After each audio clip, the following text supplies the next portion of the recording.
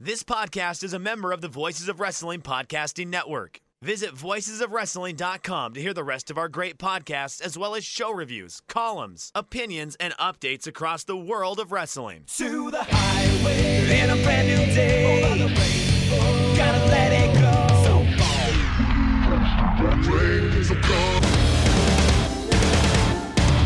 fast to finger down.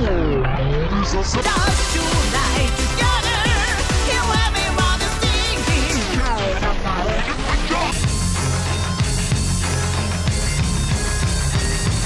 你看到我就怕，头皮发麻，我的手。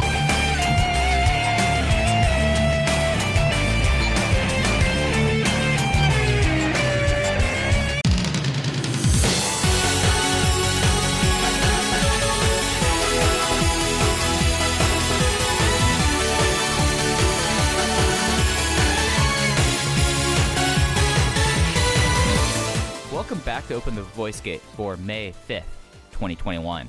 We are members of the Voices of Wrestling Podcast Network. You can find us on the Voices of Wrestling feed, or you can find us on our own dedicated podcast feed on all podcast platforms and applications. You can follow us on Twitter at Open Voice Gate. If you'd like to donate to the show, just click the link in the show notes. It'll take you to our redcircle.com landing site, and you click the sponsor of this podcast, red box, and you set up a one-time recurring donation. No obligation whatsoever, but we would like to thank all of our previous donors. I'm one of your hosts. It's your old pal, Iron Mike Spears, joined alongside, as always, my co-host and friend Case Lowe. In case things worked out in a nice bit of synchronicity that we're doing a near instant Dead or Alive 2021 review. How does that feel? I'm stoked about this. It feels great. I think this is the quickest turnaround we've ever had from a big show into a podcast. We have a lot to talk about, and we want to get it out as soon as possible. Maybe even this will hit your feeds before you all watch Blood and Guts tonight, and then listen to Everything Elite as soon as Dynamite ends. I do have a question unrelated to wrestling to start off the podcast, because I actually think it's an important topic to some extent. We both, since the last time we recorded, received our second COVID vaccine. Mike Spears, how are you feeling after shot number 2? So today, I feel perfectly fine. I feel back to normal. My body is failing me on just the amount of ways that I expected to be failing me. But it was a weird shot for me. Like, I wasn't sick, I would say, but the side effects I got from Moderna were not the ones I expected. Did you have any side effects with yours? Well, I was a little nervous as I choked to death almost in my own apartment. I apologize to the listeners for that awful sound. I was a little nervous getting the second vaccine, just because I don't like being sick. I don't really like feeling any pain, and I feel like I've been in and out of doctor's offices really my entire life, just dealing with various ailments. But it was nice to have some sort of validation after the second COVID vaccine that I am in fact built different, and I did not have any side effects whatsoever, and that was a really good feeling. Yeah, so on Friday, when I went to go get my vaccine, I stopped by the local pharmacy beforehand, get aspirin, get Pepto, just because of how different these side effects could be. I was just expecting that, anything could happen. But what happened to me was not at all what I expected. I was fine Friday. I got the shot on Friday afternoon. I was fine Friday. Woke up Saturday with the weirdest series of hot followed by cold flashes for the next 48 hours, and severe ones too. It was just utterly bizarre, and I looked up and yeah, that's a side effect. It's getting both of those. And then I had fatigue at night, but by about Monday, everything was back to normal for me. I am one of the people that CDC checks every day for the vaccine, which has been a really wild thing because I'm doing mine through the state versus doing it through a pharmacy, a supermarket, like a lot of providers. So I've been getting text messages and having to say well, I felt like I was 30 degrees and then I felt like I was 90 degrees within 3-minute time span. Go get your second vaccine. I went to a Chicago Cubs game yesterday. It felt great. Go get it. It's awesome. Go live your life after you get the vaccine and end up alive, because we're talking about Dead or Alive 2021, Mike. Yes, that is what we're talking about. This was a show that finished up. You watched it live or near live. Finished up about 8 a.m. this morning, you would say? I mean, even before that, because I watched it live, and I'm Central Time. It started at 2 o'clock for me. I clock into work at 5 a.m. and this show was done around, I think, 5:15 my time. It wasn't a super long show. And there'll be the reason why this wasn't super long as we get into it, but very quick show. Just marking this so that this was their first show back, and it's been called Dolphins Arena. It's been called the Aichi Prefectorial Gym, but it's the first time they've been up there since 2019. 2,180 attendance, one of their largest attendance in the COVID era for the show. That just off the top, I think we should go big picture and then work our way backwards, case. But just a snake bit show, at least when we got to the business end of the card, in my opinion. A really bizarre show. I think Dead or Alive most years is a really memorable card. There's been a lot of Dead or Alive discussion on Twitter this week. People talking about how 2014 is one of the best shows that Dragon Gate has ever produced. I think 2016, it has weird peaks and valleys, but the peaks are as high as a Dragon Gate pay-per-view that I can remember. I think 2019 with Pac versus Dragon Kid in a pretty great cage match, that was a super memorable show. This year's show is going to be super memorable for just how bizarre it was. And I had not looked at or had seen any attendance figures before you just threw that out there. I'm stunned because I think this is the first big show that Dragon Gate has had in the COVID era, with the delayed Kobe World from last year, Dangerous Gate, Gate of Destiny, Final Gate. This is the one where I thought the atmosphere was dire. Yeah, I think that there was one match, actually really two matches, that the crowd was up in the way that we've seen Dragon Gate crowds being more lively than most of the remainder of Japan. But the rest of it just was... And given what all happened during this show, I can't blame them whatsoever, but it just sat on their hands. And, the big compare and contrast was the cage match in Ota City Gymnasium at Dangerous Gate 2020, where the crowd was going wild for that.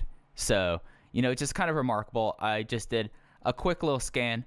Okay, so this is their largest attended show since Kobe World 2020. Yeah, that would make sense on the surface, given that it's such a big show. And as we talked about during Dangerous Gate in September last year, when they ran a cage match in Tokyo, there were fans in Aichi going like, hey, what the fuck? This is our match. Like, why are you giving Tokyo this match? They got it back this year. At least the idea was that people would be excited about it, but I actually thought in particular in the cage match, which is going to be a divisive cage match, I think people are going to be all over the place on how they feel about this. I think you're going to see some Dragon Gate fans that maybe don't follow the promotion on a show-to-show basis, or fans that are a little more fond of your Shima, Tozawa, Shingo era of the promotion. I think they're going to be down on this, but I think if you're into the modern product and you understand what this match was, because this cage match... One, I think it's just a complete departure from any cage match they've ever done, but especially compared to, say, the Ota City Gymnasium cage match from September. That was a Dragon Gate cage match. That is typically what is advertised. It was wacky. There are a ton of stipulations. You didn't really know what was going to happen. This was a cage match where we came in being 99% sure we knew what the result was going to be, and it was also... I thought had a much more serious tone than most of the cage matches do. Would you agree or disagree with that statement? Yeah, no, the tone was kind of off. And I wrote about this in the preview. Like, this is something that that they had this cage match built up so in advance that I think it actually worked against the cage. And I think it worked against the feud. And it is nice the way that, like, there's something comforting about Dragon Gate. Like, I love being surprised. I love being worked in wrestling. I love being worked in wrestling, not by the workers. Let me make that clear. But it is nice and very comforting to, like, be like, oh, so my suspicions were right. They did what I felt like was the right thing. But then afterwards, just kind of felt very weird. The post-match stuff. So the loser in the cage was SB Kento, as I think everyone kind of believed like he was the prohibitive favorite as soon as they announced the match, and no one else was a part of it other than these four. And he was MVP of the cage. Like I felt like that he is someone that if he was not already a capital S star before this show, even more so of one, I would say.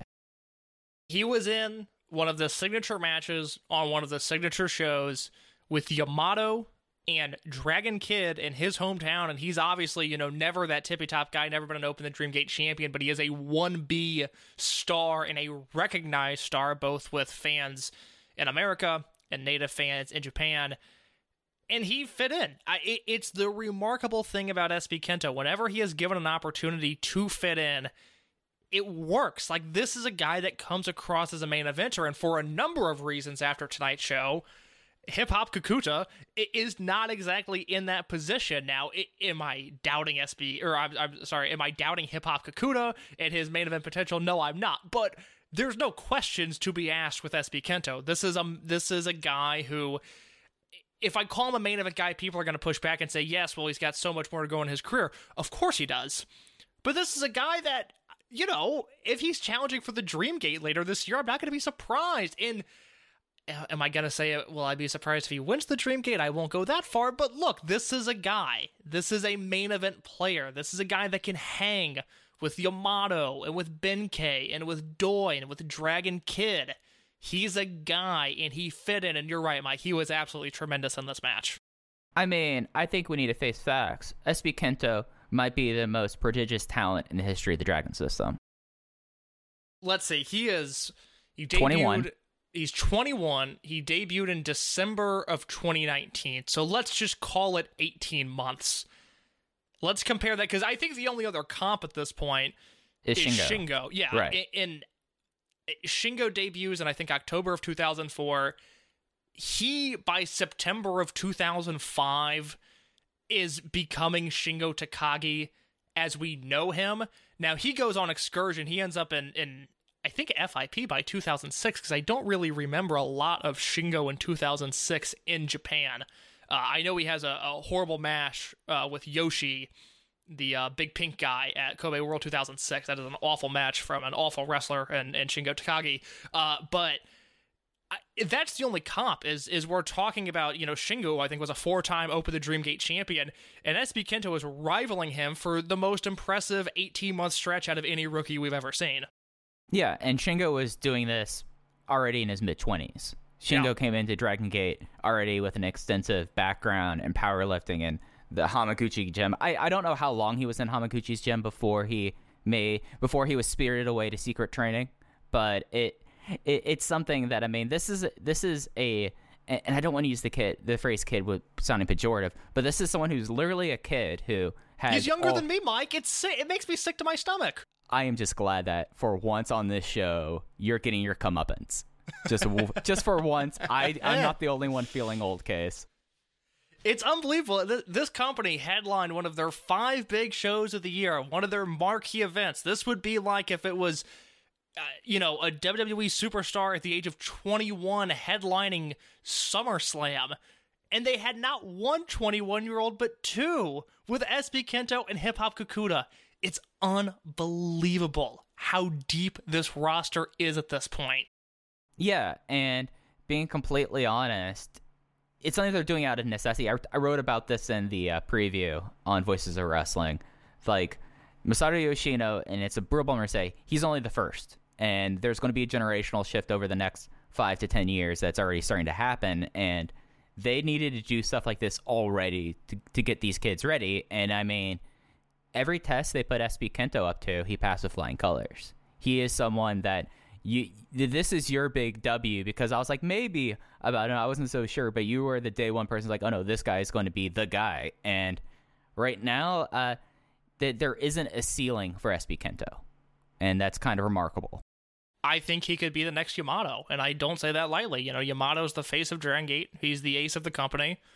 I don't see any reason why SB Kento can't follow in his footsteps, and I think SB Kento could do it faster than Yamato did. I mean, I really think that is what we're looking at here.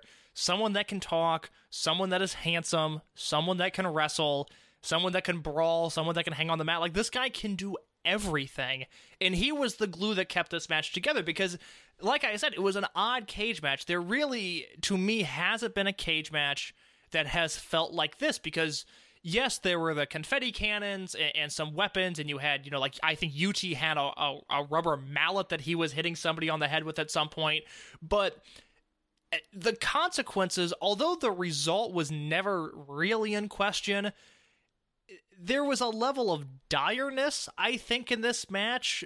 It felt like four guys that were in a feud, where typically in a cage match, you might get, your two guys are in a big feud, and then your four random guys. KZ and Ryo Saito are going to be in this match just because they're going to be in the match. These were four guys that had a purpose of being here, and I thought everything they did played off of what led them to this point. The fact that SB Kento shooed Yamato on and said, Yamato, grab the flag. I don't care. I want Dragon Kid in this ring. I want to unmask him. That is a brilliant spot. That is unbelievable. Just the balls from a booking perspective, let alone the balls of SB Kento as a character, to say, keep me in this cage. I want to take this man's mask, and I'm going to let you escape because I don't care. I don't need that flag. He was so confident in his abilities, and then, of course, he ended up losing, which is just tremendous booking, and Dragon Kid gets his payback from Final Gate, one of the best matches we've ever seen. It's a great 6-month story. I mean, what happened here, we didn't necessarily like all of the little destinations, the Road 2 tags on the way here. I was very frustrated with the way that Cork and main events went. But as I've said over the past few months, it got us to this moment. And I'm okay with everything that happened because it got us to this moment. Even if this was just a very strange cage match where I've never seen a Dragon Gate cage that felt like this.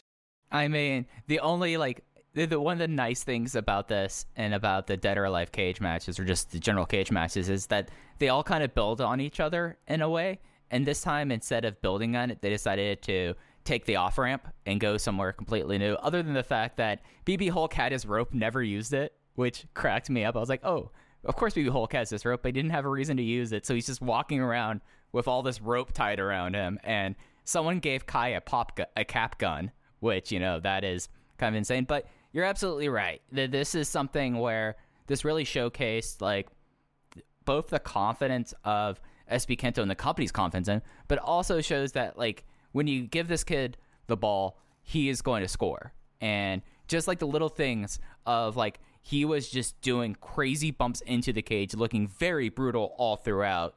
We should say that the finish was the Cristo, so actually it's even more of a kind of a nice little comeuppance that it was Dragon Kid actually submitting him versus in comparison to SB Kento submitting him at Final Gate. So just really kind of tied a bow onto it. It's something that a lot of things about this match, I think, stack up to the previous cage matches, but it's such a departure from it that this isn't going to rank up there with 2011 or 2016, but it was very suitable, and I went 4 stars flat on it. It's a middle-of-the-pack cage match for me, you're right. Not as good as 2011, which unfortunately is not on the Dragon Gate Network because that was a Gate of Destiny event, but that was the Blood Warriors versus Junction 3 cage that came down to Yamato and Cyber Kong. The finish of that match was more exciting than any action movie I've ever seen before, and it gave us approximately 4 years of story between Yamato and Shingo after that match. 2016 is a bona fide classic. Again, Yamato, the star in that cage match. Yamato and Shingo hang off another feud in that cage match. Amazing how that works. I even thought the cage match from September was outstanding because that was when Masato Yoshino's career was on the line, and for a second it really looked like Masato Yoshino's career was going to end. That was Eita. If he had lost, he would have had to have joined the Dragon Gate generation, right? Maybe he just would have been kicked out of RED. He had to join. You're right. Yeah, okay. He was the first one to escape the cage, and it was just like, whoa, that was not the result anybody expected. It was a perfectly timed escape. I really liked that one, and I thought the Tokyo crowd was really receptive to that match, and there were times here where you had guys going for the flag, or even just heat moments with SB Kento and Dragon Kid down the stretch, where I really wanted to hear a shriek from the crowd or some thunderous clapping or something, and I just didn't think the crowd was super into it, and I don't know how to rectify that. Now, I will say, I think there's an issue with the babyface side of this match. And something to us, we've talked about it on the show every week, something felt a little off about the build. Like, we saw what they were doing, but it wasn't super enticing to us, and I couldn't put my finger on it. And then as soon as the match began, Jay on English commentary nailed it.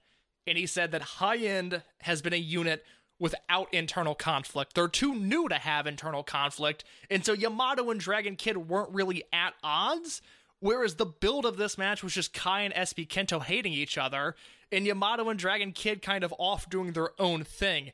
And I don't know if that's something that got messed up due to COVID and the way that, they scheduled their events. I don't know, but that was a factor that I couldn't exactly put my finger on until I was watching this match and I had it spelled out for me.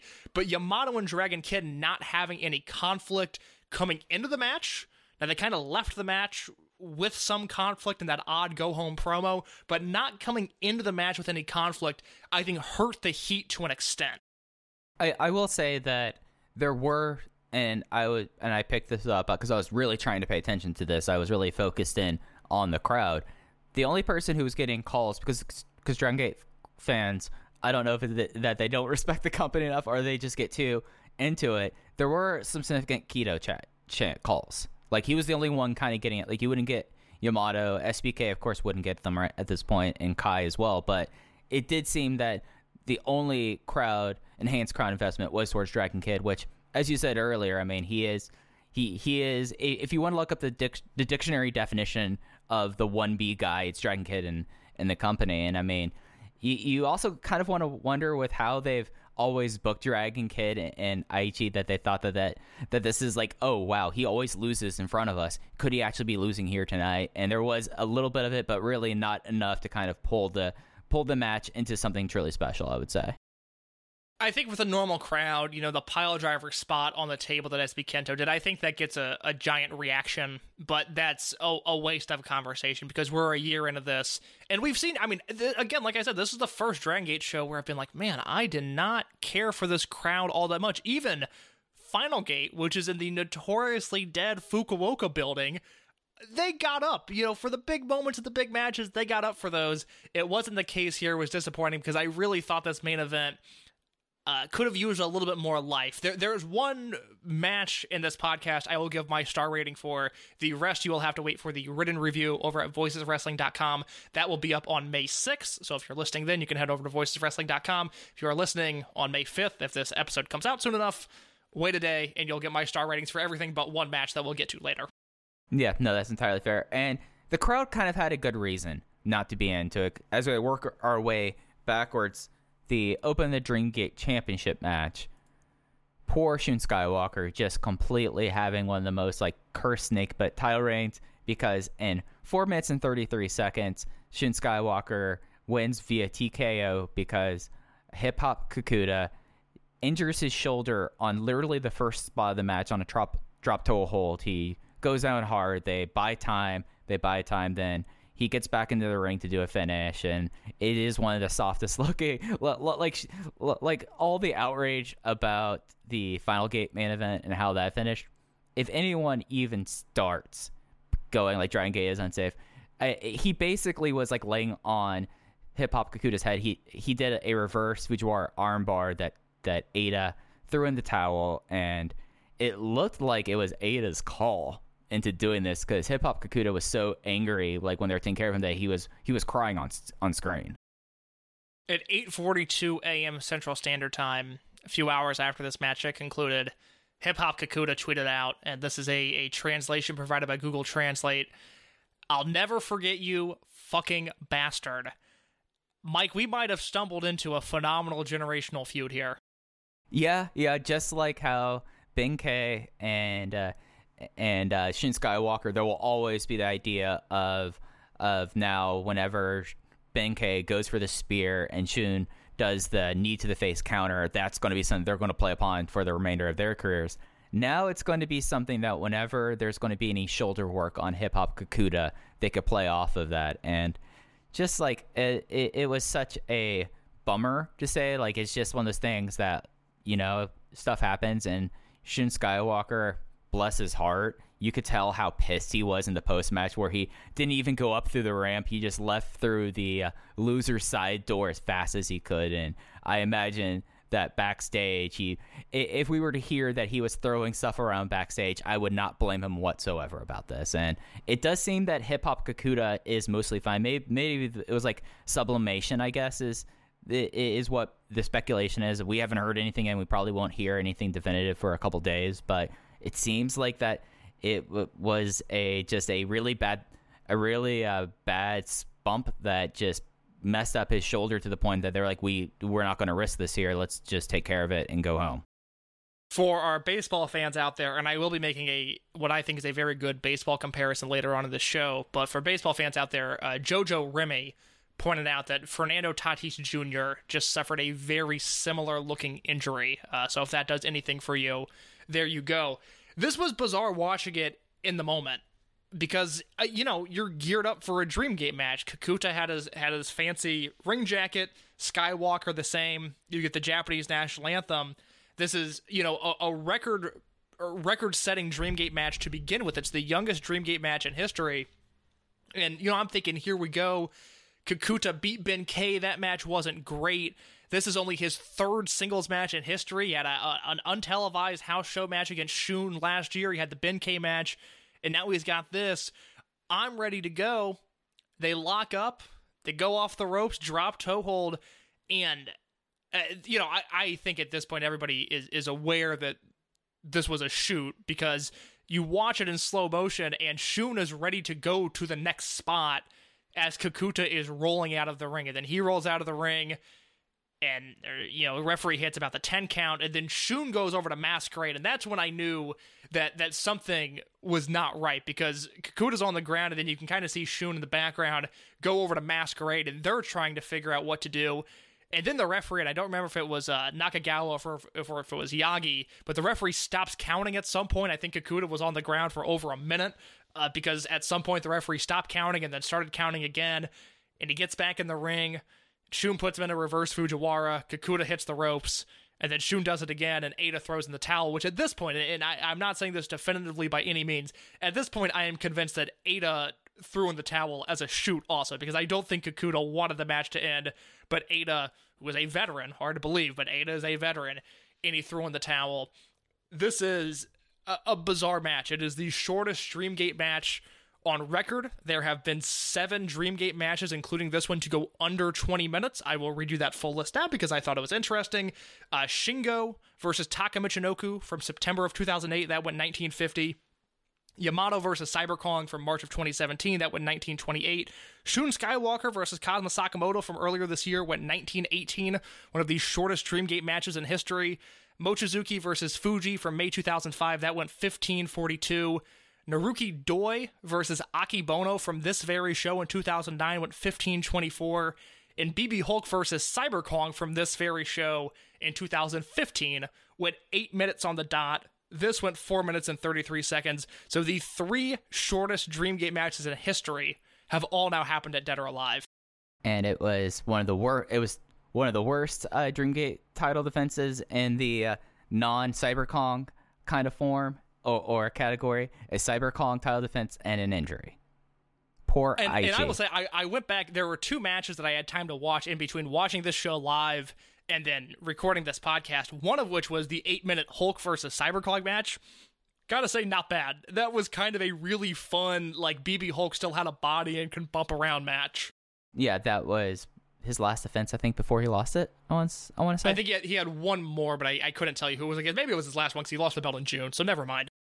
So it's something where, with everything happening in Japan, with everything kind of being on hold, it was something that Shun and Hip Hop Kakuta were in the same block of King of Gate. We don't know what the situation is with King of Gate right now, and it looks like that there is going to be an extension on the current state of emergency, which then pretty much everything's out of the window at that point. But it's one of those things where I don't blame the crowd for being so deflated in the main event, given what happened, unfortunately, in the semi-main. Yeah, so Kakuta, had King of Gate gone off normally, he had 2 televised matches, one against Kaito Ishida on May 9th at Sambo Hall. So that, as of right now, is off the table no matter what. The 522 show in Hokkaido, as far as we know, as of this recording in the middle of the day on May 5th, that is still happening, and Kakuta is wrestling Yamato on that show. So we will see what happens there. Again, we have no word at this time if it's a long-term injury. We have no word on what King of Gate is going to be, because if that state of emergency is extended, that knocks out the June Korakuen Hall show as well.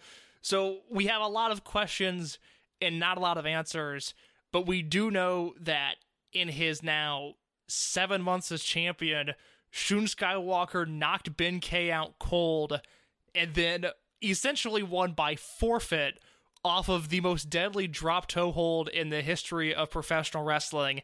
This has been, like, the Shun Skywalker title run was going to be bizarre anyways, because he's not a guy that can talk.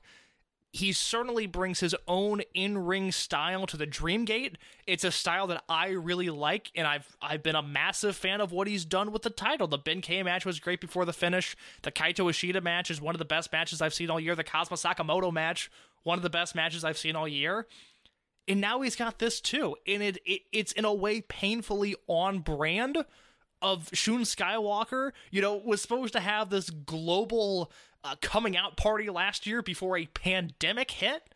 Now he comes back, he wins the Dream Gate belt, and it's more bad luck for him. It has had to have been an incredibly taxing 2 years for him at this point.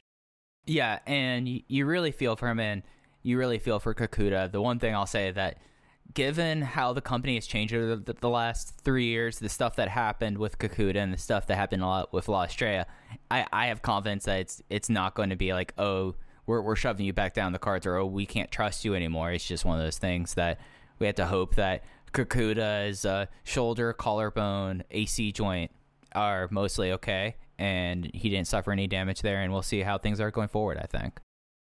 Naruki Doi built an entire singles career off of breaking Shima's neck.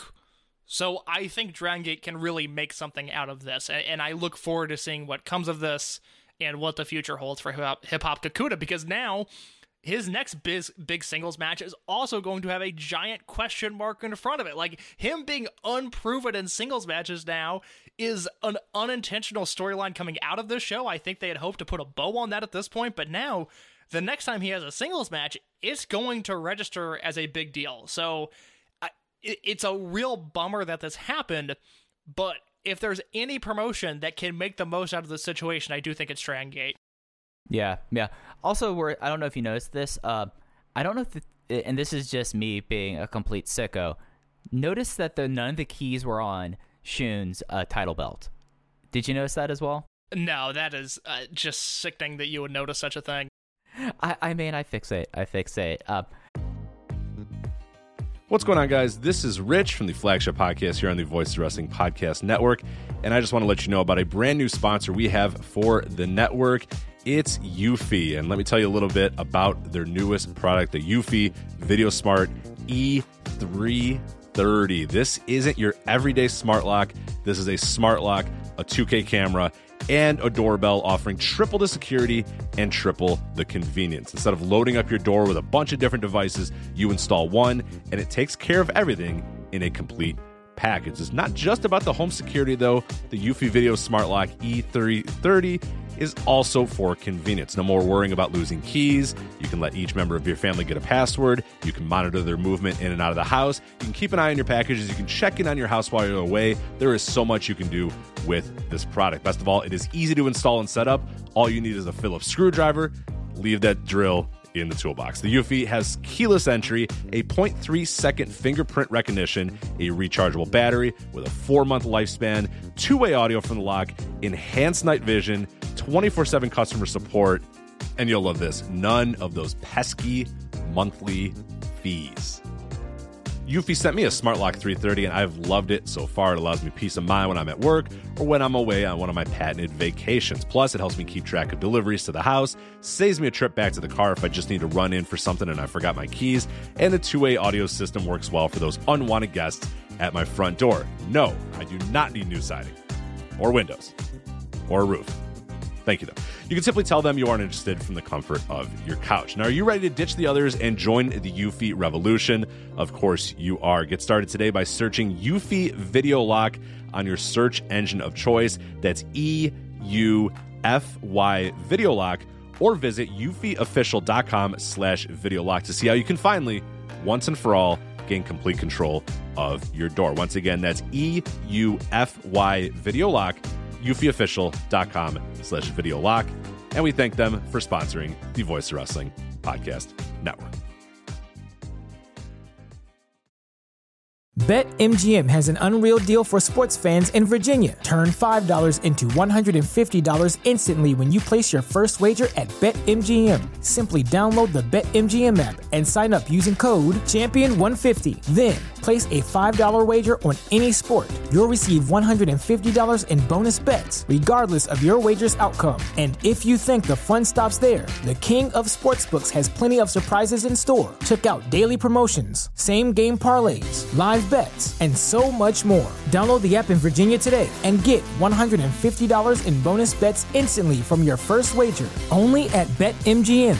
BetMGM and GameSense remind you to play responsibly. See BetMGM.com for terms. 21 plus only. Virginia only. New customer offer. Subject to eligibility requirements. Rewards are non-withdrawable bonus bets that expire in 7 days. Please gamble responsibly. Gambling problem? Call 1-800-GAMBLER. Promotional offer not available in Washington, D.C. Then we had, or before that, we had the Open the Triangle Gate Championship match. This was the Natural Vibes champion team of KZ, Genki Horiguchi, and Susumu Yokosuka versus the challenging team of Masquerade, Jason Lee, La Estrella, and the returning Dragon Dia. Dragon Dia got the win in 13-17 with the Reptilian on Susumu Yokosuka. Natural Vibes fails in their second defense, and Masquerade becomes the 72nd Open the Triangle Gate champions. I wanted this to be better. Yeah. It was good. It was good. I wanted it to be better. You know how I talk about disappointing star ratings, guys? Yeah. This was a disappointing 3.25 for me. Okay. Yeah. Yeah. Go ahead. No, I was going to repeat myself. I liked this match. I thought this match was very good, actually. I wanted it to be, pardon my French, I wanted it to be fucking great, and it was not that. Yeah, this was the one that I thought would have ended up being the match of the night. And, you know, really, and I have this written down in my notes, it was a very odd match because for being as solid as he's been the first 6 months of his career, La Estrella is a rookie. He had a very big rookie night, sadly, in his biggest match of his career to date, and was not very good at all. He botched a lot of stuff there, and it's a credit to everyone else that they were able to recenter the match and get out what they did, but it just was something that every time that it felt like it was going to hit that sprint phase in these matches, which, I mean, when everything's going crazy, when everyone's doing dives, when it's just move, La Estrella kind of biffed it. And, you know, it's a shame, and that's why I said a couple minutes ago about if this was a company 3 years ago, La Estrella would be taking the fall immediately, and as soon as they got the belts off them, they would get the belts off them, and La Estrella would be shoved down the card. But here, you know, I just hope that everyone's like, hey, it's difficult stuff. You had a bad night. Shoulder, chin up, and let's go again next time. He's got to stop doing the Sasuke special. That is a move that he has messed up multiple times now. He gets caught up in the ropes, and it looks incredibly dangerous what happens to him. For his own safety, and I am far from the safety police, but it seems like a move where it's not, you know, at this point, it's just wrong to say that the Sasuke special isn't the most spectacular move, but it's something that we see. Like, other guys do that move. He does not do it well. He needs to stop doing it. Outside of that, I thought he was fine. His team, between Jason Lee and Dragon Dia, tremendous. Jason Lee is unbelievable. He's so talented. He is kind of, we were talking about this, I don't know if we were talking about this on the air or off the air a few weeks ago, about just how talented Don Fuji is, and how if Fuji had worked in any other promotion over the last 20 years, one, I think he would be beloved by Segunda Kata types and your deep Puro nerds and people that love 6-minute Fit Finley TV matches. Like, Don Fuji would be beloved in those circles, but he works in Dragon Gate, so one, he's just surrounded by some of the best wrestlers ever, so his talent gets overlooked, and two, he's in Dragon Gate, so those kind of people aren't paying attention to it. Jason Lee could waltz into, at this point, any juniors division in the world, including New Japan at this point. And I think there was a chance in New Japan he would be the best junior there. Any other promotion in the world, Jason Lee becomes the best junior in that division. He's so good. And he and Genki Horiguchi in particular have lockstep, perfect chemistry with each other. They are on beat in synchronicity with everything they do. And their chemistry in this match was terrific. And that's not to mention Dragon Dia, who, Mike, I don't know about you, I didn't think he missed a step in his return. No, he decided to, I've had severe shoulder surgery and my dad passed away while I was coping with this. He decided to work through all that by just like taking all the most ridiculous bumps possible. Like, his shoulder's fine. I know his shoulder is fine because he showed us his shoulder was fine with some of the stuff he was doing. And boy, did I miss Dragon Dia. And it was so nice to see, like, because he has great chemistry with all the Natural Vibes guys as well. But going back to Jason Lee for a second, is this the first time that he does the hot tag, then runs and does a double drop kick into the corner? Because that was awesome. It was the first time I had seen it. I mean, he is really just putting in the work right now, and he's being rewarded for it. I mean, we thought for a point in time Jason Lee challenging for the Brave Gate belt would be the peak of his career. He won the Twin Gate last year. He's now on a Triangle Gate team that seems like a cohesive Triangle Gate team, and if La Estrella can straighten things out, I think this is going to be a lengthy reign and one that is featured on the top half of the card. So yeah, this is an incredible opportunity for him, and I will briefly circle back to the point I made. You know, I mean, I don't know how you feel about it. I would take Jason Lee any day of the week over El Desperado, and I think Despy's talented, but we watch Jason Lee on all these shows, and he consistently kills it, and Despy is the current IWGP Junior Heavyweight Champion. I was going to ask you that off air. I honestly, I was like, oh shit, is it Despy? Is it Sho? Like, who is it at this point? Because Hiromu's hurt, and Hiromu, you know, I like, but he's, after he returned from the neck injury, he hasn't been the same. And that was my tentativeness, was like, well, is Jason Lee better than Hiromu? I'm not going to go that far, but Hiromu's on the shelf. So you look at that active New Japan Junior division, find me one person that's better than Jason Lee. I just, you know, throw out that name, @_InYourCase on Twitter. I'll let you know, maybe I'm forgetting somebody. I don't think so, though. I watch Jason Lee on every single show, and I think he is just a sublime wrestler. He's so good right now. Yeah, no, he's just working on a different level, like, you know how, like, tongue-in-cheek, I like to declare people Wrestler of the Year in February or Most Outstanding in January. He is a sleeper Most Outstanding Wrestler of the world in 2021, and he has yet to do anything to disappoint me, and I think that he's really held up his end of the bargain, and, you know, I have full confidence that, especially with that locker and with the people that are involved, and with someone like Dia, who could even be a great mentor to Estrella, because Dia wasn't out of the gates a star either, in my opinion. So I think this Triangle Gate team does have some really good potential to be something special, and I'm going to be excited to see, because now that Natural Vibes has lost the title, I mean, I'm intrigued by seeing if there's a Natural Vibes challenger team of KZUT and Funky Jackie Kamei versus these three. I'm intrigued by whatever Goon Squad and RED come forth. Bensuke and Dragon Kid facing them. Like, there's a lot of really fascinating matchups up ahead for this Masquerade team, and, you know, this really helps out Masquerade. You know, I'm never going to kind of move away from my point about Masquerade, but between the bells, they are astounding, and I think that the fact that now 2 of the belts are in Masquerade is a good thing for the unit. It does show that the company has a lot of confidence in them, even with their misgivings. The thing about Dragon Dia, and I said this last year on the SFM 50, and I feel like it got pulled out of context a little bit. Maybe it's my fault. Maybe I didn't set it up well enough. But I said, between the bells, Dragon Dia is the most exciting wrestler on earth, and I didn't mean that in terms of he's having the best matches in the world. But as we've talked about on the show, Genki Horiguchi once saw a video of El Hijo del Vikingo and said, what's the big deal? Dragon Dia can do all that. Actually, Dragon Dia can do more This is a guy that is constantly coming up with new things. He's constantly pushing the boundaries. And specifically this match, the finish of this match, where he kicks out of Susumu's big moves and then receives a headbutt for his trouble, fires up from that headbutt, and hits the Reptilian Rana for the win. That gave Dragon Dia an edge that he has not had. It kind of... I don't think it's an entirely accurate comparison, but the idle Joshi types that work a little softer, that are very technically proficient, some of them can fly around, but don't really have that edge to them. I think there's a case to be made that Dragon Dia was sort of suffering from a similar thing. Him bouncing back from that headbutt, he's got the edge now. I am sold on this title run.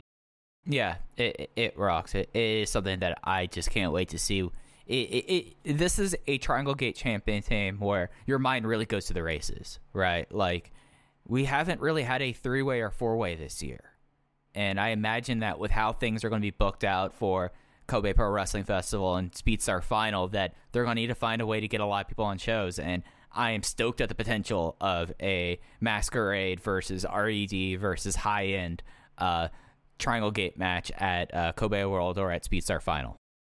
Yeah, this was a fun match. Again, I wanted it to be better. Mike wanted it to be better, but still a very fun match. And also, let me say this before we move on.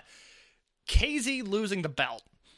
I talked about when we did our original King of Gate preview, when we thought we were getting all of these shows, that you and I, for a long time now, have been in the spot where we think Yamato is going to win King of Gate, or at least come out of King of Gate in a position to challenge for the Dream Gate belt. And it could be Yamato versus Shun at Kobe World. I think that right now would be the betting odds favorite. At some point, though, given their history from 2 Kobe Worlds ago, and given how hot he seems to be leading his own unit, how good he's been in the ring over, God, at this point, the last 4 or 5 years, is this the time where we see Shun maybe break away from the RED challengers and go into a program with KZ? Again, we don't really know what King of Gate is at this point, but would it shock you if come June or the end of June or July that KZ is your King of Gate winner? Not at all now. No. I would put him at second favorite behind Yamato at this point, actually. Yeah, and I quite frankly, for as good as Yamato's been recently, I run very hot and cold on Yamato. It might not jump off the page as an, oh my god, this is the Kobe World main event, but I would be much more excited about KZ versus Shun than Yamato versus Shun. Oh, yeah. And I mean, seeing how they've slowly done the big build for KZ, like, that seems like all the title losses that kind of pay off for him winning King of Gate, going the Royal Road, if it were, and going King of Gate to Kobe World to champion, seems like it's very appropriate, and that's a path I could honestly see them doing at this point. I could see that being a reality. I could see that be what we're looking at on July 31st and August 1st. I assumed once we saw the King of Gate lineups that they were going to get the belt off of KZ, the Triangle Gate belt, as soon as possible, because I think he is someone that needs to be in the hunt, and he needs to not be bogged down. Not to say that teaming with Horiguchi and Susumu is bogging anybody down, but in the case of KZ, who has a chance to become a 1A main eventer, it was. They need to get the belt off of him as soon as possible, and I think he is now a real contender going into the summer for, if not the next Dreamgate champion, certainly one of the next Dreamgate challengers. Absolutely. That was 2 of the title matches. The third title match, or the second title match on the show, but the third title match we'll talk about, opened the Twin Gate Championship match. It was the Buddy Cop team champions, Masaki Mochizuki and Takashi Yoshida, failing in their second defense, and the new champion team are a group, as I put it, of just absolute killers. The RED team of Kaito Ishida and Kazuma Sakamoto. Kaito Ishida won with his ankle hold on Takashi Yoshida in 10 minutes and 22 seconds. Look, the Masaki Mochizuki and Takashi Yoshida tag team, if this is the last time we see them in a straight 2-on-2 match, it's my favorite thing Yoshida's ever done.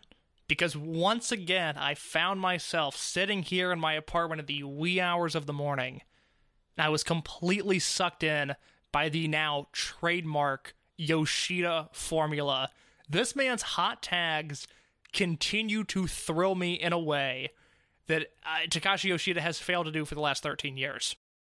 Absolutely. And it's something that this was a really smartly worked match. Like, Kaito Ishida and Kazuma Sakamoto are two of, of course I don't know this, but I feel like they're two of the more cerebral wrestlers. I mean, if you follow Kazuma Sakamoto on Twitter, he's constantly like retweeting like various spots that he thinks are cool, and he gets really into it. And Kaito Ishida decided to use the fact that and Dragon Gate, for people who aren't going to watch Dragon Gate, they have a special structure they put up around the cage so they can quickly build the cage. There's no rig and pulley for the cage for Dragon Gate. That they build up the cage, but it has like this framework that goes around the ring. He wedged Takashi Yoshida's ankle through it, and then they basically did the bad evil chair swing spot, but they did it in a way that looked really awesome, completely destroying Yoshida's leg, and they built the entire match around it. I thought that was absolutely brilliant stuff. Yeah, this was a really fun match. Again, one that I thought had the potential to be spreadsheet level great. It didn't exactly hit those highs for me, but it was still a really solid match. I really enjoyed the Mochizuki and Yoshida run. Quite honestly, I hope they stick together. I hope they form a unit now with Don Fuji and whoever else is going to come along at that, because I really do think those two have great chemistry. Maybe it's a testament to how good Mochizuki is. Maybe it's just after all of these years, Takashi Yoshida finally finding the role that is right for him. In terms of the new champions, Kaito Ishida, Kazuma Sakamoto, on one hand, I was really enjoying having babyface champions. I just thought it freshened up the division. It was something new. On the other hand, I think these have been RED's two biggest workhorses. These guys always deliver. They have a style that I really like. And although they don't have a definitive next challenger, there's no obvious team that you can put in front of them, I think every match these guys have is going to be really, really good. There's a few different options there. I think with Masquerade, Masquerade's got 5 guys. 4 of them hold titles.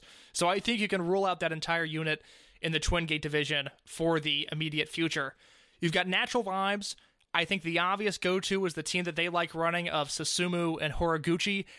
I love those two. I don't love their chemistry as a tag team. I think either throwing UT and Kamei, the young guys, or Susumu and UT, or Genki and Kamei, I think those would be fascinating matchups. I would love to see those. I would love it. I don't think they're going to go in this direction. But Sakamoto and Ishida versus Yamato and Dragon Kid, I think would be fantastic. That would feel like a really big deal Twin Gate match that I would like to see, but any combination of high-end is going to work. And then you've still got half the roster at this point is unaffiliated, so there's a lot that they could dip into there. I obviously think Ishida and Sakamoto versus Mochizuki and Fuji would be a lot of fun. So we're once again entering familiar territory with a heel RED Twin Gate team. On paper, I don't like it, but it is Ishida and Sakamoto, so I am going to accept it in a way, gleefully accept it, because I think these are consistently two of the best wrestlers on the roster. Yeah, and they're a bunch of absolute killers. Absolutely. Yeah, and it's something that's going to be really fascinating to see where they go with this, especially when you look down the card and some of the stuff that happened and some of the responses that we're getting. It's going to be interesting, the fact that these two guys are the ones in RED who are champions, and the fact that the unit shuffle is not complete. And the reason why I say that case is because match 4, now they officially said that this was countdown to Speedstar Final in Nagoya, special 8-man tag team match. It was the team of Speed Muscle, Doyoshi, Masato Yoshino, and Naruki Doi teaming up with the RED members of Eita and BB Hulk versus Ryo Saito, Kagetora, Yasushi Kanda, and Kota Minoura. Kota Minoura picked up kind of a cheap win because at 11 minutes and about 50 seconds, Eita decided he was done with all the fun and games and low-blowed Masato Yoshino and tossed Kota Minoura on top of him for the non-Speedstar side to pick up the win. I'm about to discriminate against our European listeners, and I do apologize for that. But Mike, do you remember Ken Griffey Jr.'s last season on the Mariners in 2010? Yeah, where he was basically there because they wanted to have Ichiro Suzuki have his best friend around. Yeah, and there were reports, I think it actually is what ended his career, that Griffey fell asleep in the clubhouse during a game. Mm-hmm. And he's like, oh, okay, I'm guessing I'm going to retire now. It was, on one hand, comforting to see Ken Griffey Jr. in a Seattle Mariners uniform, and on the other, it was incredibly disappointing because this was not the kid playing for Seattle anymore. This was an old-ass man that was past his prime. And unfortunately, that is how I feel about Masato Yoshino in his current state on the Dragon Gate roster. I don't think he took a single back bump in this match. Yeah, no, this was a match that stayed in second gear the entire time.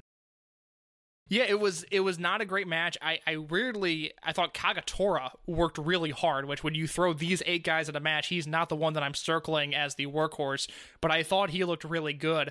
But, you know, I want to see Masato Yoshino play the hits. I want to see him move around, and he just can't. Like, he cannot move at this point, and it sucks. It is a real bummer that he is going to almost quite literally limp to the finish line because, you know, last year I thought he was very good. I have numerous 4+ star Masato Yoshino matches in my spreadsheet from last year.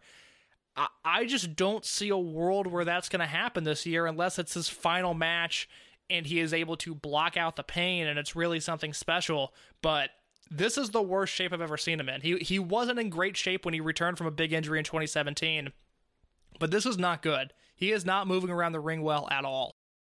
And to be fair, in 2017, he worked his way back into shape. Like, yeah, because he got hurt in January of that year, and that is when the retirement rumor started. But we figured, okay, Yoshino is going to be out at least a year, and then he did the John Cena thing and returned in 4 months. And you know, I referenced it on the show last week. I retweeted the GIF this morning of him at Dead or Alive 2017 when he and Doi do a tandem suicide dives, and Yoshino lands on Kness, and Kness just cradles him like a baby to the ground so that he doesn't have a rough landing. I don't think Yoshino could do a dive right now. I mean, it's noticeable because it's Yoshino, you know, and he obviously moves around so fast, but he just never misses a beat. You've really, outside of the one Mochizuki versus Yoshino match, where there was a botched finish, you never see this guy make a mistake.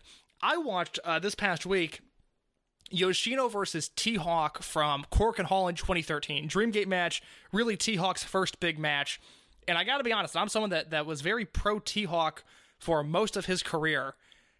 T-Hawk did not look good in that match, but that is a fucking great match because Masato Yoshino is basically wrestling a broomstick, and he is unbelievable. And you see at this guy's peak just how good he was, and he is a long ways away from that. This was a boring match. With the finish was fun. It was what I expected. I didn't hate it, but I am not enjoying late stage Masato Yoshino. I think I liked this match a good deal more than you did because I kind of turned my brain off and recognize, and it's something that's going to be hard over the next few months, turning our brain off and recognize this tour, this countdown isn't really for the notebook. This countdown is to make sure that he gets to make like the final tours, and the fans have been seeing him for 20 years or 21 years almost get to go say farewell to him, you know? And I was able to kind of like compartmentalize that in a way, but you brought up King Griffey, and I'm going to do a rare recommendation. I don't like doing recommendations that often. If you have any interest whatsoever in sports, John Boyce and Alex Rubinstein at Secret Base, not the promotion, but the website, put together a 5-part documentary about the Seattle Mariners that's absolutely fascinating, and it goes really in depth into King Griffey's final year and all of that. But the thing that I really enjoyed in this match was I enjoyed the fact that Doi and Eita just had bizarrely great teamwork together. Like they were doing the Doi fives into the Imperial Uno into the Bakatari sliding kick, and I don't know if you picked up on this. The crowd was hot for babyface Eita. Like when Eita does do the turn, he's going to get a real run, I think. Yeah, that I will say, and I'm often very critical of Eita, but I'm looking forward to the babyface turn. I think that's going to be super, super exciting when it happens, because at this point, it's been years since we've seen it, and his last babyface run was a weird mix of, oh my god, this guy is the future, look at him versus Liger, and then his stock plummeting, like Enron in 2001, going like, oh my god, Eita sucks, and then it was this real middling ground for a while. I am looking forward to the babyface turn, and I also, I should note, obviously it would be great if Yoshino just hit the finish line in stride. It was going banger, banger, banger, But even my expectations weren't that. I mean, I just want to see him Sure. go out there and, do a Torbellino or something. I mean, I want to see this guy play the hits, but in his current state, it's like he can't even pick up the guitar. And it's just one of those things that it's not actively annoying me. It's not like a bad match when I'm watching Yoshino wrestle at this point, but it is bumming me out because I really wish that his body was in a better state. And through 2020 it was, but this last injury is going to be a very unfortunate one in not only the career, but in the life of Masato Yoshino. Yeah, I mean, at this point, like, I'm glad he's getting the chance to say farewell. I want him to have a good quality of life afterwards. Like, that's the point. That, like, I don't blame him for not taking the bumps. I don't blame him. And it is a bummer, but it's something that's like, if I take this back bump, I could spasm and lose another 15 pounds because I can't eat. It's so bad. So, it's tough. It was very delightful to see Doyoshi come out wearing the entrance gear of Ada and BB Hulk and having like the sunglasses and the baseball bat. I thought that cracked me up when that happened, when the match started. And I was a little disappointed. Naruki Doi, I've never seen Naruki Doi auction or sell off his gear. He probably has it all in some storage unit in Nara. I know you have red Berserk gear. Why didn't you wear the red Berserk gear? Masato Yoshino, yeah, no, he has never worn. I actually went and tried to search like if he had red gear because of this, because Ada's claim of this. He would have to go find some blood generation gear for that to happen. Yeah, and even, he's what, 60 pounds? Like, even when Yoshino can't eat in his current stage because he's not healthy enough, he's still like 60 pounds heavier than he was in blood generation. Right, yeah, but I thought that was a really funny way to start the match, and we'll see what they do for the remainder of the Speedstar Final Countdown. It's going to be something where now we kind of see what we're getting with him, and I mean, even in Higashi Osaka, it felt like he was doing a little bit more than this. One of my favorite what-ifs in the history of Dragon Gate, and there are many, and at some point, like Bill Simmons did this in his book of basketball, some of the biggest what-ifs in NBA history, and I have a lot of opinions on Bill Simmons, some positive, some negative. That is my favorite section of that book. I really like those butterfly effect scenarios, and one of the biggest ones, I think, is if Yoshino does not get hurt in 2017. I don't know where this started. I don't know for sure that this is the direction it was going, but the consensus thought at the time seemed to be that Yoshino was going to turn on Doi, and that Yoshino was going to go heel, and we were going to get Yoshino versus Doi at Kobe World. Because I guess 2017, we would have known each other, but we weren't talking on a regular basis. Is that something that registered in your mind as a possibility at the time, or was that just whatever my bubble was preaching? No, that actually was something that the first time I heard of it was in a previous version of Open the Voice Gate with John Carroll when we were talking with Jay, and Jay brought up that was kind of an idea. That was like the big idea going around, was that he was going to turn, and Maximum would have been like a completely a Doi focus unit, and then probably that would have turned Berserk into whatever. It probably wouldn't have been Antios, but it would have been like the post Berserk heel unit would have been Yoshino run. Yeah, I don't because I remember that was a thing that we would talk about on the show, but I don't really remember where that came from, but it was almost a rumor that was stated as a fact at that point, and we were all kind of waiting for it to happen. And I don't know where that came from, but that's something, almost 5 years later that I think about quite a bit, because it's been since Muscle Outlaws in 2008 since we've seen Yoshino be a heel. And I think that was kind of the point, was, hey, it's been a decade since this guy has turned. He's going to turn now, and he's going to Doi, and it's going to be this great thing. But that never happened because he got hurt, and then by the time he came back, he was a heroic babyface, and he's been the same ever since. Yeah, and there's no way you could have ever turned him heel after that injury. No, you could not. And then before that, we had the first of the title matches. It was the Open the Brave Gate Championship. Keisuke Okuda of High End defending his title against Natural Vibes and Nagoya native UT. Keisuke Okuda makes his fifth successful defense with the Dojima Sleeper in 11 minutes and 31 seconds. And what I thought was the match of the night by far. Mike, there were some people watching this match live that said they were disappointed by it, or that they thought it was just good and not great. I don't know what these people were watching. I was so in love with this match. It is the single best Keisuke Okuda singles match that I have ever seen. It was his most well-rounded performance I have ever seen.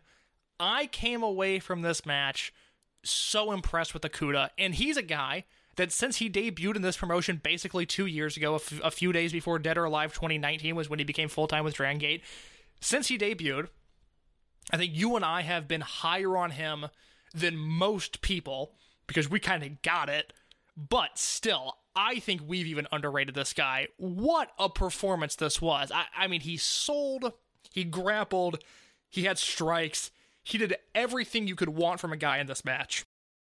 Yeah, and it was something that him and UT could have been a stylistic clash, but they played off of it very well with the idea that, and Jay did a great job on this on commentary, bringing up the fact that, UT isn't a striker.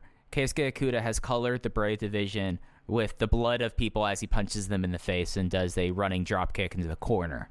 And UT took on that and basically, for lack of better words, decided, this is my hometown.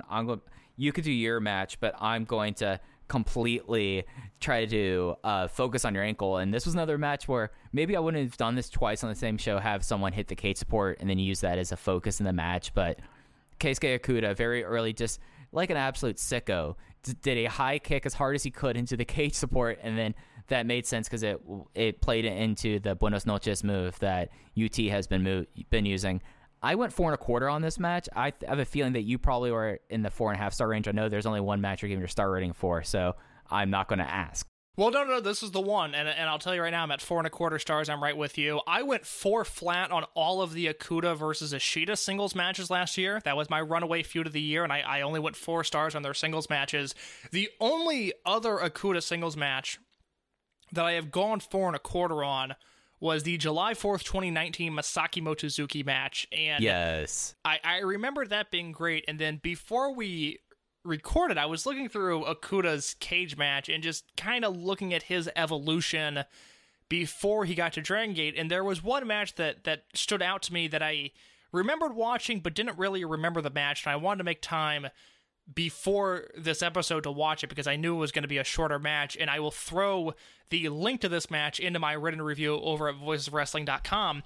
But on January 14th, 2018, Okuda wrestled Nakajima on a Riki Choshu produce show, and I went back and I watched that match, and I compared it with what I saw from UT, and the growth from Keisuke Okuda in 3.5 years is unbelievable.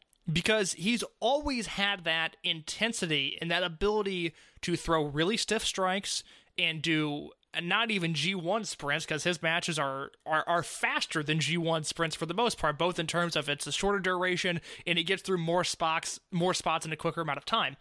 That Nakajima match is crazy. I mean, it's literally what you would expect from Okuda in Nakajima. They just hit each other hard, they make mean faces, they go about their business. Him and UT told just an incredible story here because, like you mentioned, Okuda high kicks the ring post, and that is within 2 minutes of the match. So he has the next 10 minutes to sell this ankle, and I thought he did such a tremendous job of it. Yes, he was registering kicks to UT's chest, and after every kick that he hit, he was wincing in pain. He was hobbling around. It's just an incredible thing, and he came into this promotion. The thing that I love so much about Okuda is he is a right place at the right time kind of guy. Because I talked with Alan Forel about this on the Pro Wrestling Torch in January of 2019. The rookie ranking tournament that made Shun Skywalker a star, that really changed the way people looked at Kaito Ishida. One of UT's real breakout moments. I talked about how there was an evolution of the Dragon Gate house style and how they were starting to transition into almost more of a bantamweight style of wrestling. And whereas guys in the past, whether it be Paul London and Brian Kendrick being in the WWE 10 years before they should have been, or even I was thinking earlier today about Peter Casa, former Dragon Gate alumni, who wandered into Evolve at the exact wrong moment when Evolve was transitioning into Timothy Thatcher and Drew Gulak and Biff Busick. Suddenly you had this muscular flyer come into the mix, and he was a bad fit at that promotion at that time. You've had so many talented wrestlers over the years that are in the wrong place at the wrong time. And had Keisuke Ikuta come into this promotion 10 years earlier, 5 years earlier, 3 years earlier, I don't think he's an Open the Brave Gate champion, and I don't think he's an incredibly successful Open the Brave Gate champion, but he is in the right promotion at the right time where he has guys that can work his style and that, more importantly, he can learn from. He has become such an incredibly well-rounded wrestler who I think can, I don't know his promo ability, but I know in the ring, he does everything that I want from a Dragon Gate wrestler. He is completely well-rounded at this point. He is so much more than just a sneering, striking, tough guy.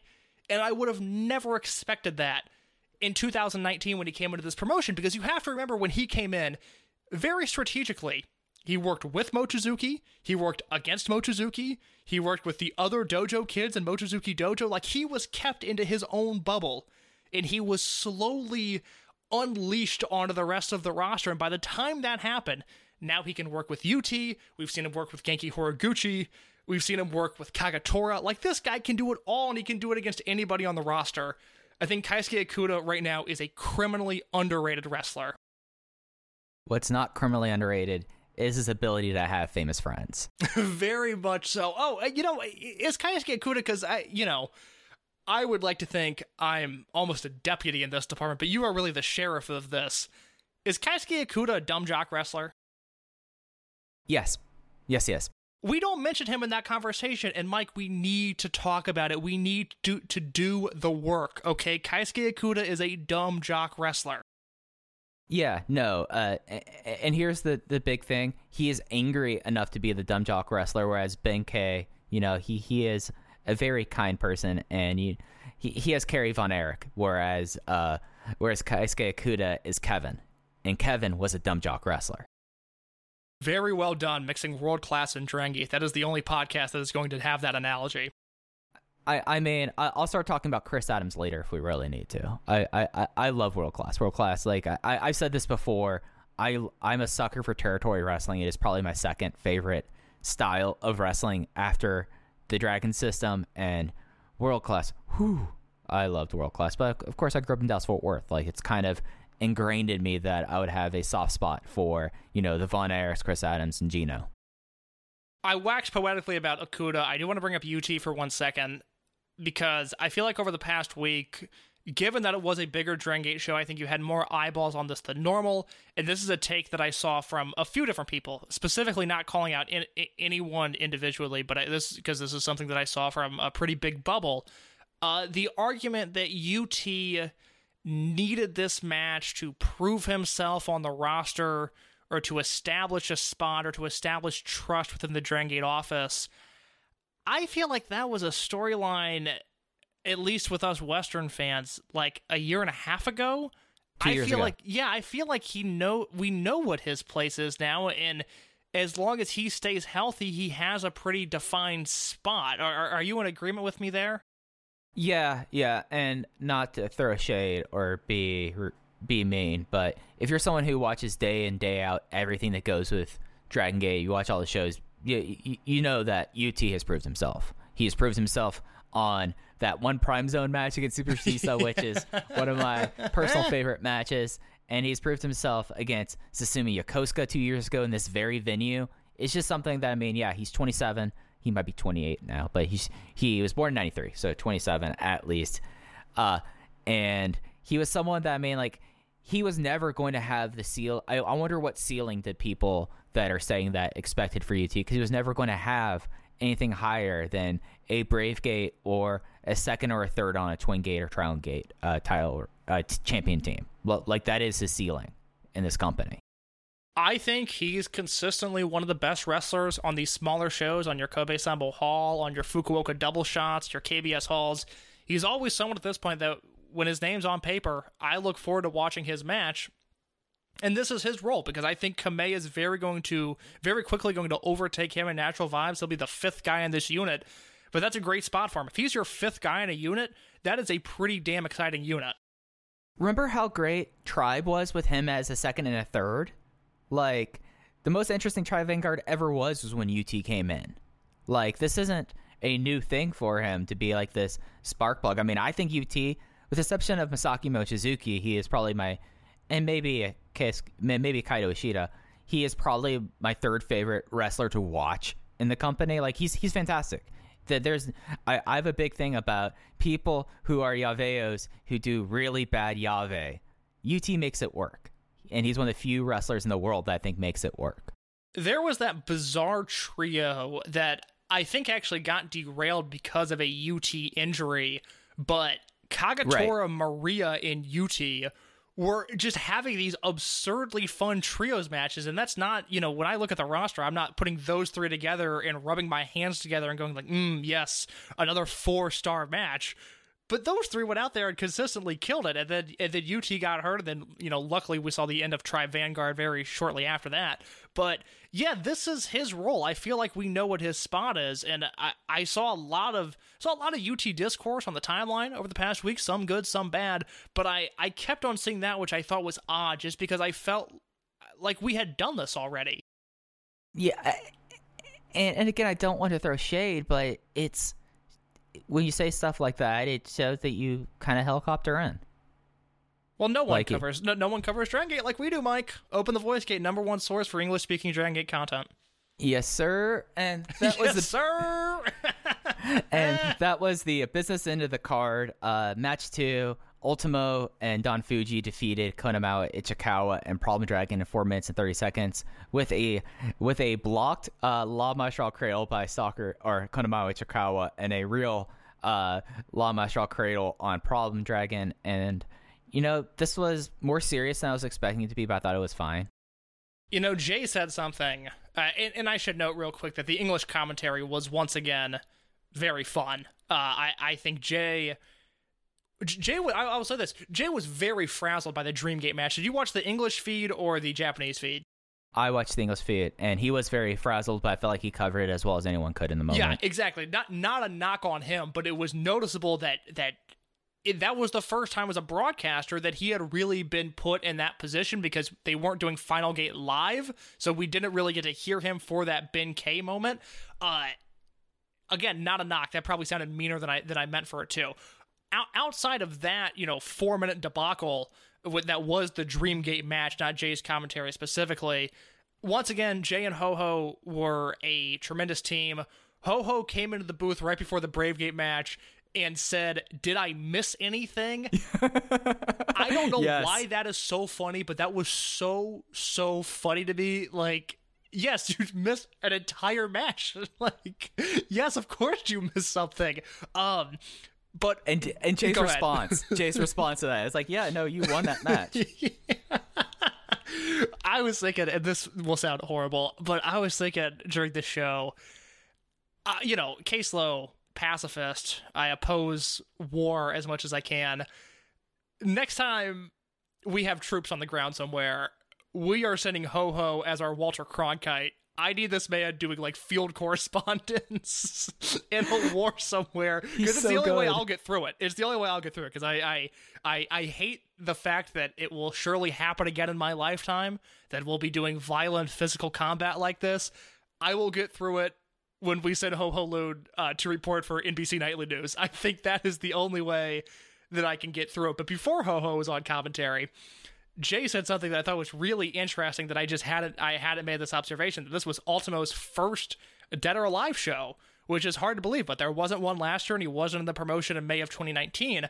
So I started thinking about, well, I wonder what else Ultimo has done specifically in this building, in the Aichi Prefectural Gymnasium. And his history in this building is fascinating. The last time he wrestled here was June 27th, 2015. He defeated Black Tiger, Tetsuhito Takaiwa, at an IGF show. Before that, a year later, he defeated some guy named Dark Dragon, who doesn't have a cage match profile, at another IGF show. In 2004, G1 Climax show that was headlined by Tenryu versus Nakamura in a 30-minute Tenzan versus Kensuke Sasaki match. Ultimo teamed with Taiji Ishimori, who Mike and I might be doing some audio about very soon, against El Samurai and Hiroki Goto in a 15-minute time limit draw. And before that, on the second ever Universal Lucha Libre show, an unmasked Ultimo Dragon had his first ever singles match against Negro Casas. And that is a fascinating 5-match stretch in this building. Yeah, that is remarkable. That blows me away that his first ever singles match was in IG Pro Victorial / Dolphins Arena. Yeah, that's insane. Against Casa specifically. That was their first singles match. There is a handheld of that out there. It's a very good match. And then they wrestled again. I think the date is June 7th, 1990. They wrestled in June in Korakuen Hall once again for Hamada's Universal. And that's the more famous match that ended up on Hamada Universal commercial tapes. I know the June match is on YouTube. And to me, essential viewing if you have not seen it. Mm-hmm. Yeah. No, it's something that, like, that's one of the cool things about Ultimo being back, right? Is that you get, like, nice little nuggets like that. And Jay and Ho-Ho should be getting a lot more plaudits for what they've been doing. Especially, like, Ho-Ho just has an ability that I think it's a shoot, but I wouldn't be surprised if he's working us. I don't put anything past people working people. But just, like, the way that, like, he is perfect in, like, asking the newcomer questions of Jay. Like, that is something that not enough wrestling companies take that aspect of commentary. And again, we don't know if it's a shoot or a work, but I feel like that it's something that is a really nice thing, and it's something that's almost completely necessary for Dragon Gate, is to have someone there be a representative of new fans, especially for non-Japanese speakers or people who haven't followed the company for a long time. Dylan Hales, who is I would say a well-renowned wrestling critic, certainly the only time his name has ever come up on a Dragon Gate podcast, he tweeted something recently giving advice for indie wrestler commentators about how you need to call matches with your PWI brain and not your observer brain. When Ho-Ho Loon calls matches, he is using the casual fan brain, the casual fan that I don't think exists, but this man is asking the questions that caricature would ask, and I think that's such a great thing. Yeah, and it's something that I think is entirely essential for a promotion like Dragon Gate, you know? Very much so. Speaking of Ho-Ho Loon, he was in the opener, teaming with Bokudamo Dragon and Ben-K. We got an unintentional Big Ben reunion versus the RED team of Diamante, Hio, and Dia Inferno. The Big Ben vibes were out there as Ben-K pinned Hio with the pop-up spear in 7 minutes and 22 seconds. Interesting that you would call this an unintentional Big Ben reunion. Do you not think there's something perhaps in the works between Shimizu and High End? I think it'll be lost in the shuffle in High End. I agree. Okay, we're on the same page there. I saw a lot of speculation about that this morning. I think that would be very bad for Shimizu, who, at least I think, we talked about KZ and Yamato earlier being in the Dreamgate hunt. Maybe it's a post-Kobe World venture, but I do think Shimizu should be in that mix for at least a Dreamgate challenge later this year. And if he goes to High End, he is immediately the number 5 in that promotion with no chance of upward trajectory because he has 4 established guys in front of him, and he could become the second coming of Jesus Christ, and he would still not be as popular as Yamato, Dragon Kid, Ben-K, and Akuda. So I agree. I think he needs to stay away from High End. I think him leading his own unit would be very interesting, but it was really nice to see for one more night the pop-up assisted spear, and boy, did they hit a beauty. Yeah, it was great. Hio is tremendous at taking these finishes and make them look like death. Just was like a fun little opener, 3-star opener. Fun teamwork from the RED Goon Squad there. Diamante just pulling out bizarre lucha submissions, doing that reverse cross-arm surfboard. Like, that was absolutely nuts. Like, never thought of that as a move before, but Diamante apparently has and decided to use it. Yeah, fun opener, not super eventful outside of, again, the wacky Diamante stuff and the Big Ben reunion and subsequent spear, but a fine way to start the show. You know, Mike, I'll say this. I woke up at approximately 1:40 a.m. Central Standard Time to watch this show because, you know, I'm a journalist. I got to watch this stuff live, one of the biggest shows of the year. But I woke up at 1:40 thinking, oh, you know what? I'll go above and beyond for our listeners and for my readers. I want to make sure that I watch this dark match between Jackie Kamei and Yosuke Santa Maria. And these people didn't put it on the Dragon Gate Network, and I was so upset by that. Yeah, when I got a chance to watch this show this morning, I was so crestfallen I didn't get to watch this match. I mean, you know how I feel about Kamei. Turtle Kun's my guy. and I was really hoping to get a chance to watch it. And I even went to the YouTube feed saying, like, maybe they just didn't put it on the network feed. Maybe it was on the YouTube feed. No, it was on there. It was a time limit draw. This will be a lost match, just like all of the Stalker Ichikawa versus Tomohiro Ishii matches. So, Mike, that is Dead or Alive 2021. I will ask you this. This is something that I put in all of my reviews. Thumbs up, thumbs in the middle, thumbs down. For someone that is familiar with the Dragon Gate product, perhaps check stuff out based on our recommendations or the written reviews, what is your response to Dead or Alive 2021? Thumbs up, thumbs down, thumbs in the middle? Thumbs in the middle, I think. Just because the Triangle Gate match, the Estrella botches kind of really took me out of it, and then it's tough that your title match gets cut short. But I mean, it had 2 4-star matches, but this was a show I was coming in, and if I looked at the show on the paper, 1, 2, 3, 4 potential 4-star matches, and we only got 2 of them. So thumbs in the middle. Yeah, I would agree with that. I think the Brave Gate match is absolutely essential viewing if you have any interest in the current product. And I think the cage match is well worth your time. I really thought that was a smart match. Not the most exciting, not the best cage match ever. But if you watched even the Final Gate unit disbands match, you will get enjoyment out of the cage match from this show, because it is the natural next step in that what could become a very long-term feud between SB Kento and Dragon Kid. They were supposed to have a singles match this week, but that is not happening. So, Mike, as of now, and I hate to kind of take the wheel from you here, but I've got a million thoughts going on. One of them being, as of the time we're recording, we don't really know what's going on with King of Gate. We do know that next Sunday, as of right now, May 16th, at Gross Fukuoka, we are supposed to get it's actually May 15th. It's not a double header, but a double shot with the 15th and the 16th. What could be the first King of Gate shows that we'll see. Yeah. We might be going to the buffet next week.